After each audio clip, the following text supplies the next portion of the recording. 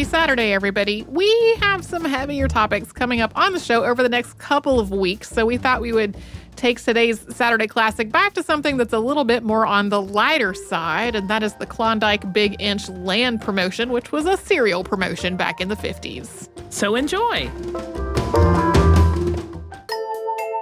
Welcome to Stuff You Missed in History Class, a production of iHeartRadio's How Stuff Works.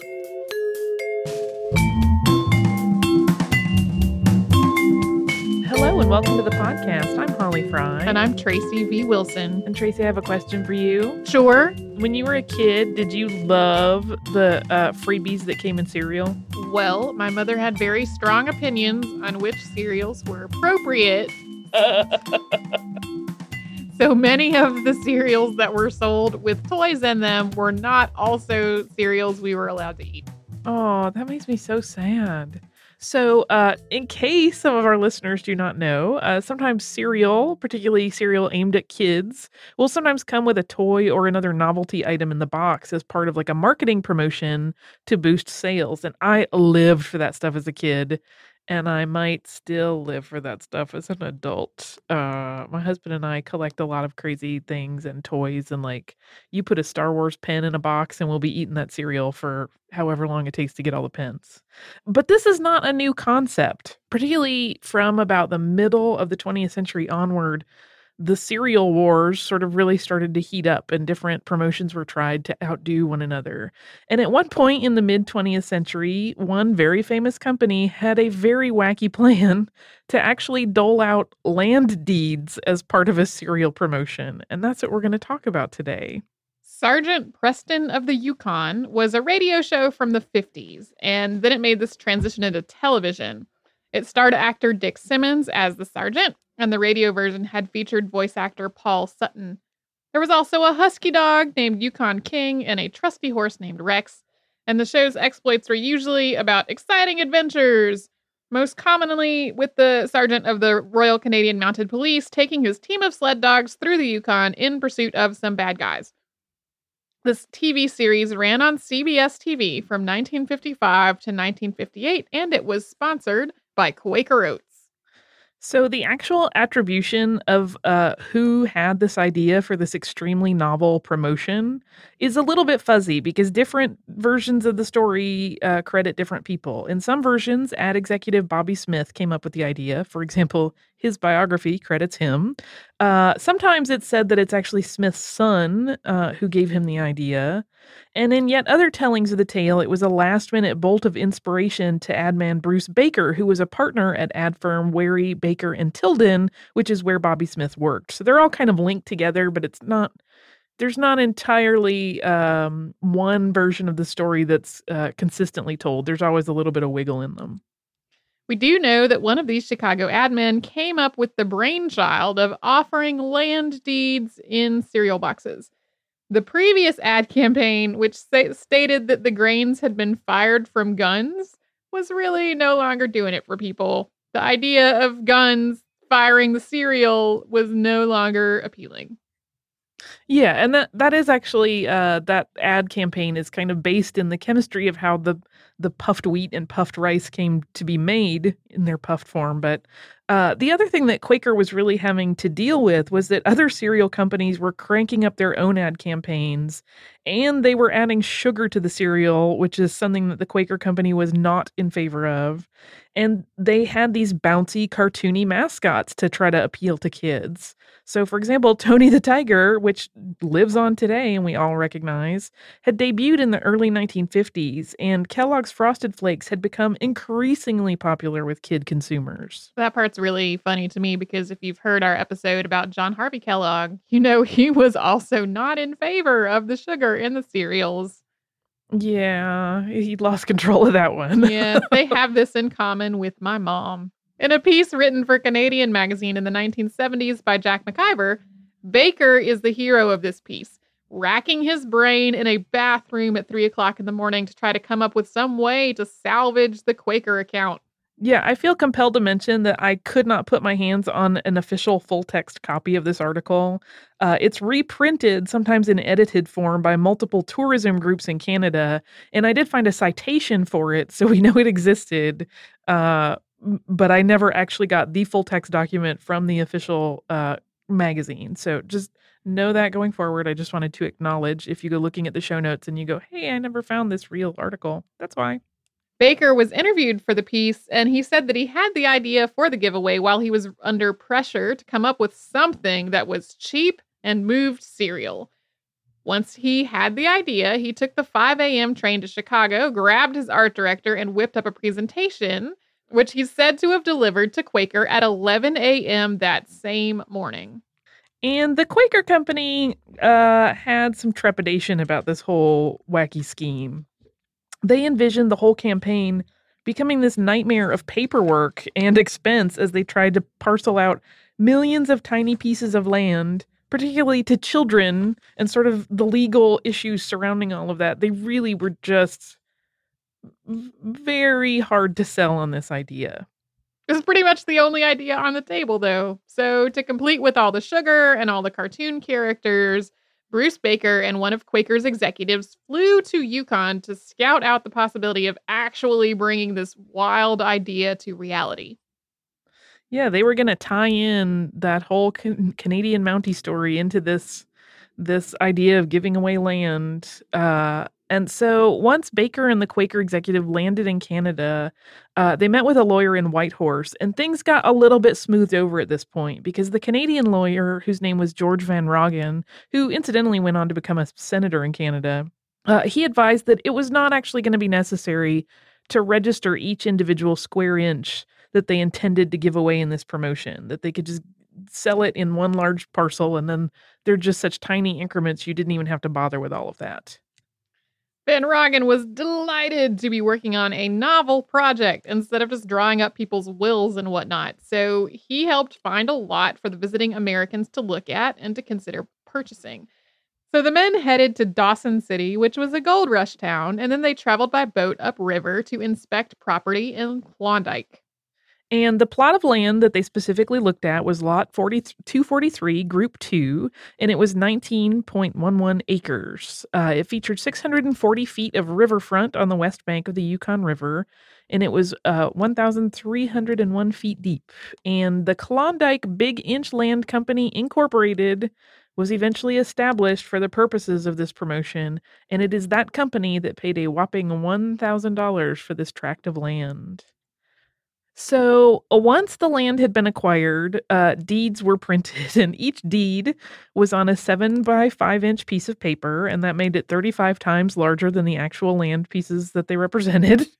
And the wording on these deeds was really carefully written to be entirely legal. I believe Van Roggen did continue to help them with this since they were working on, legal issues both in Canada and in the States where the promotion was going to happen.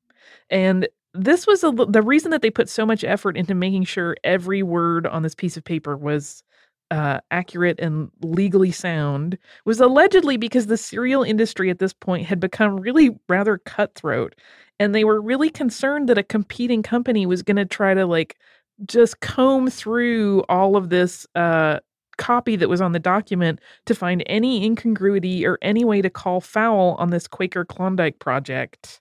And consequently shut it down.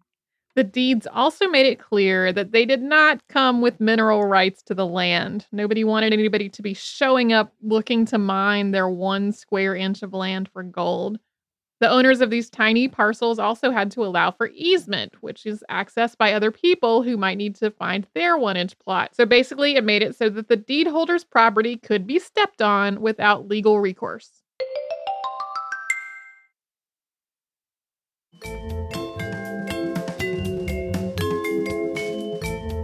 On January 27th of 1955, this promotion began, and they ran ads, of course, on the television show, but papers across the United States also ran ads touting that purchases of Quaker puffed wheat or Quaker puffed rice could lead to the ownership of actual Yukon land. And these tiny land grabbers could fill out a form and they could send it in with a box top.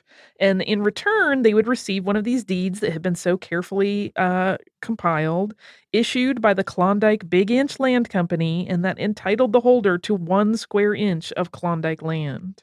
There was a whole lot of romance around the marketing of all of this. The promotion copy touted In the gold rush, men fought the wildest country on earth and the most savage of climates to get to the Klondike where your land is. During the winter, the only way to the gold fields was by mushing for week after week. The more fortunate were aided by dog teams pulling sleds. No one knows how many brave men died along the frozen Yukon River that runs past your land. And there was also a map of the Yukon Territory in these ads, and it had this arrow that pointed to a spot in the words, "Deed makes you owner of land right here," which just delighted me and sent me into fits of laughter when I saw it. Also included was a brief description of how a lust for gold had driven men into this wilderness, hoping to strike it rich. And there were heroic descriptions of the Mounties that patrolled this land and how they always get their man. So that also tied in with the television show. Additional wording included talk of the harsh cold, the dangerous grizzly bears and wolves, and the moose and caribou that might traipse across your land. The phrase your land was consistently used in all the promotional materials, drawing kids into the sales push with this empowering language that sparked their young imaginations. And it is no surprise that this campaign worked like gangbusters. Stores were actually having this problem where they would sell out of their puffed cereal stock each day, and kids were begging their parents to purchase multiple boxes so that they could grow their land holdings. And I can't help but think of like kids lying on their beds dreaming about the huge plots of territory they were slowly amassing through these minuscule little 1-inch deeds. In the first month of the campaign, Quaker received tens of thousands of box top requests. But then there was a snag. In February 1955, just weeks after the campaign had kicked off, the Ohio Securities Division, Quaker had a large operations center in Ohio, ruled that the company could not legally trade a box top for a deed to Yukon land without a state license to sell foreign territory. And so at this point, the promotion was really in full swing and it was already seeing incredible success. And so Quaker did not want to shut this down. So instead of halting the promotion and distribution so that they could wait for a license to come, the company kind of managed a little loophole. They opted instead to give away the deeds in the boxes. And because this eliminated the exchange of the box top, which could be perceived as a sales contract when it came along with the filled out coupon, this made it perfectly legal. It was a free giveaway. They weren't selling land. And it meant that this promotion could just keep right on going because it was so successful that they really did not want to stop the momentum. All in all, Quaker, through the Klondike Big Inch Land Company, gave away 21 million deeds to Klondike property. And while the enthusiasm for Quaker puffed cereals and their gateway to property ownership was still fresh in the minds of kids, there was actually a second tie-in promotion that came up because as they were running out of their land deeds, they wanted to kind of keep things going.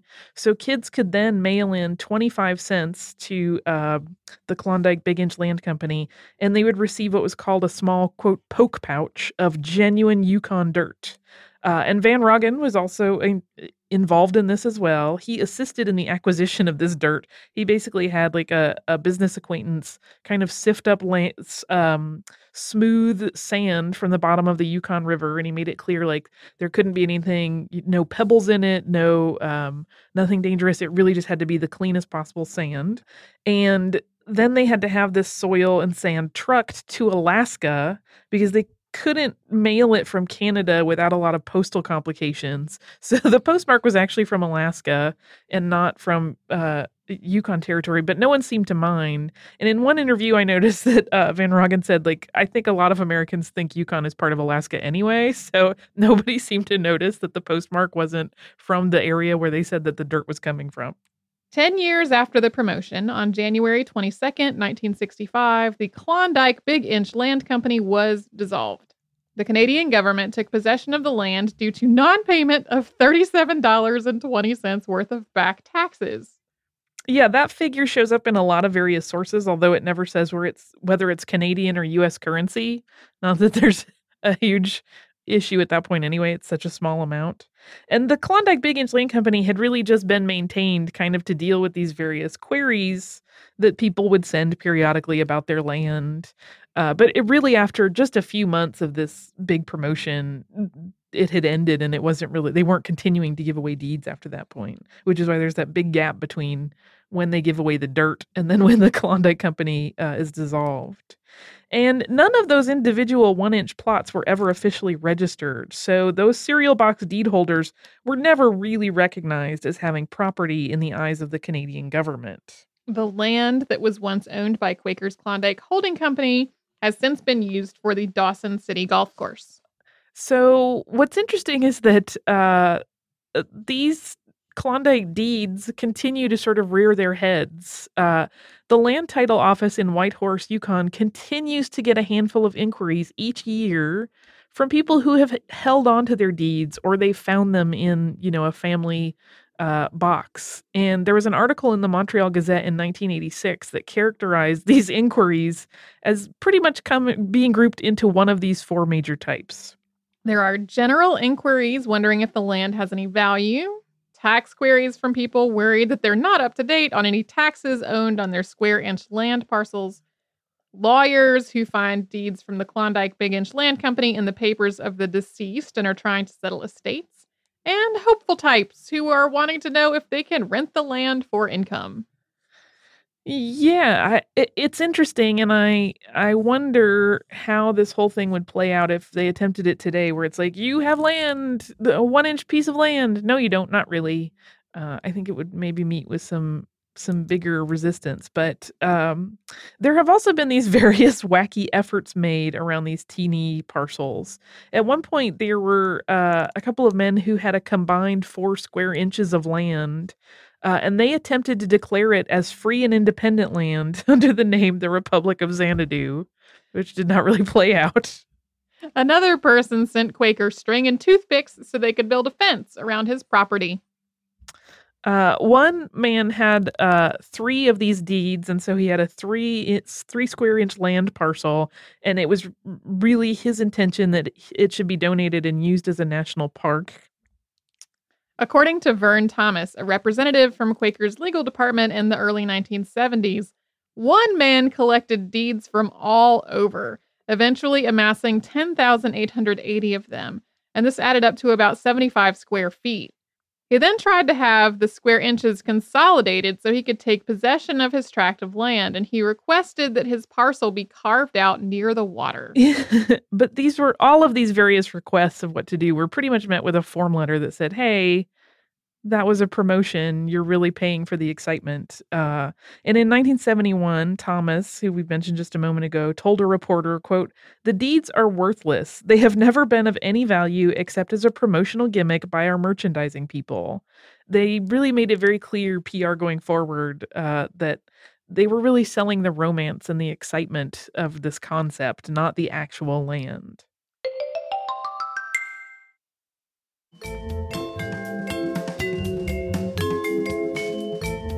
While the official statements made by Quaker indicate that the deeds were never meant to have any intrinsic value and were really meant to just be a fun promotion, if you do still have an original certificate, it does have some value because nostalgia dealers and eBay purchasers will take them off your hands. In the last several years, the certificates have gone for anywhere from $10 to $40 on the secondary market. And in the early 2000s, a man named David McDonald, who had collected several of the deeds on the mini plots as a child, and he held on to them into adulthood. And a lot of people did. There were people that really squirreled these away, in their safe papers, thinking that they were going to pay off one day. But David McDonald set out to make a documentary about the Klondike land and the Quaker Company's ad campaign after he had inquired with the Canadian government about the whole thing and got the same form letter as everyone else. When McDonald started researching his film, he discovered that many kids, just like him, had grown up hanging on to their deeds in the hopes that one day they could make some money off of them. And those adult kids, or sometimes their families, in the cases where the original deed holders have died, were told by Quaker that they had no actual Yukon property. Yeah, I tried to hunt down a chance to see McDonald's film, which is called Serial Thriller, but I did not manage to get to see it, which is a big phooey on my part because it sounded so fun. I just love this idea that there was such an odd little giveaway, like, "Here's some land for you, but not really." Uh, uh, you'll often hear it or see it written up, in the various articles that have come up through the years because periodically they will sort of rise to the top. Someone will make an inquiry and get very irritated and say, "I was promised land," but and they'll get the form letter that says, "Not really." I think Quaker wishes this had never happened. Like, it was very good for sales, uh, at the time, but it really has been kind of an ongoing pain in the tuchus for them. Yeah, it They kind like of I said, they continue to get mail every year from people thinking that it's time to cash in on their land. Yeah, it reminds me of, I think it was a soft drink promotion within the last decade or so in which people were gonna send in bottle tops and, the more bottle tops, they could get bigger prizes, and as a joke in the ad, there was one that was like a fighter jet or something, and that cost 14 million bottle tops or something, and people actually took it seriously and tried to get that many bottle tops to get their fighter jet. Yeah, that's crazy. If it's the promotion I'm thinking of, I think they capped the number of bottle top, like you had to digitally enter it and they capped the number you could enter each week so that you could really never get to the magical number to cash in. But yeah, it's one of those things. People love a free giveaway. I love freebies as much as anybody. I send away for all the crazy stuff because it cracks me up when it comes in the mail. But it's one of those things where most people kind of go into it knowing this isn't really worthwhile stuff. Like, it has no actual value. It's just fun. Yeah, or like Uh, if you adopt a wild animal at a wild animal preserve, that doesn't belong to you. you don't get to go pet that animal. No, it will bite your face. We don't want that. I laugh so hard with people thinking about their 1 inch of land and what they're gonna do with it. I actually Um, kind of like the guy who tried to make the 75 feet of land be a real thing because you could build a tiny house on that, be pretty happy out in the middle of nowhere. yeah. There was allegedly, I didn't research it deeply. I saw it in my research and didn't look terribly hard at it. There was allegedly a game show at one point that had people try to find the square inches, like a specific square inch of one of these deeds, like as like the challenge of the game show. Like, this wasn't the regular thing. It was a random challenge as part of their regular series of challenges. But they had laid out the parcel of land where basically they just did like a simple numbering scheme where they started at like the top left corner of the land if you were looking at it on a map and went, 1 through however far it could go by inches, and then started a second row and just kind of went chronologically. So theoretically, people that went looking for their particular inch, because each inch was numbered on these certificates, could theoretically find it. But to the best of anyone's knowledge, no one ever actually did that. Like, no one ever pinpointed their 1 square inch of land.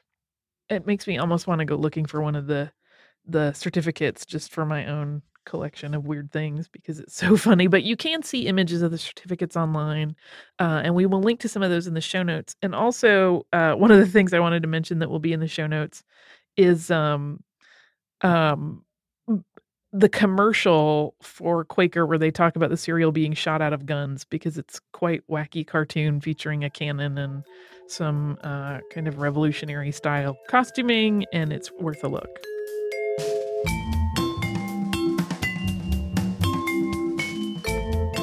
Thank you so much for joining us on this Saturday. If you have heard an email address or a Facebook URL or something similar over the course of today's episode, since it is from the archive, that might be out of date now.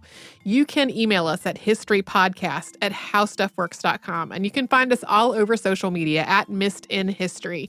And you can subscribe to our show on Apple Podcasts, Google Podcasts, the iHeartRadio app, and wherever else you listen to podcasts. Stuff You Missed in History Class is a production of iHeartRadio's How Stuff Works. For more podcasts from iHeartRadio, visit the iHeartRadio app, Apple Podcasts, or wherever you listen to your favorite shows.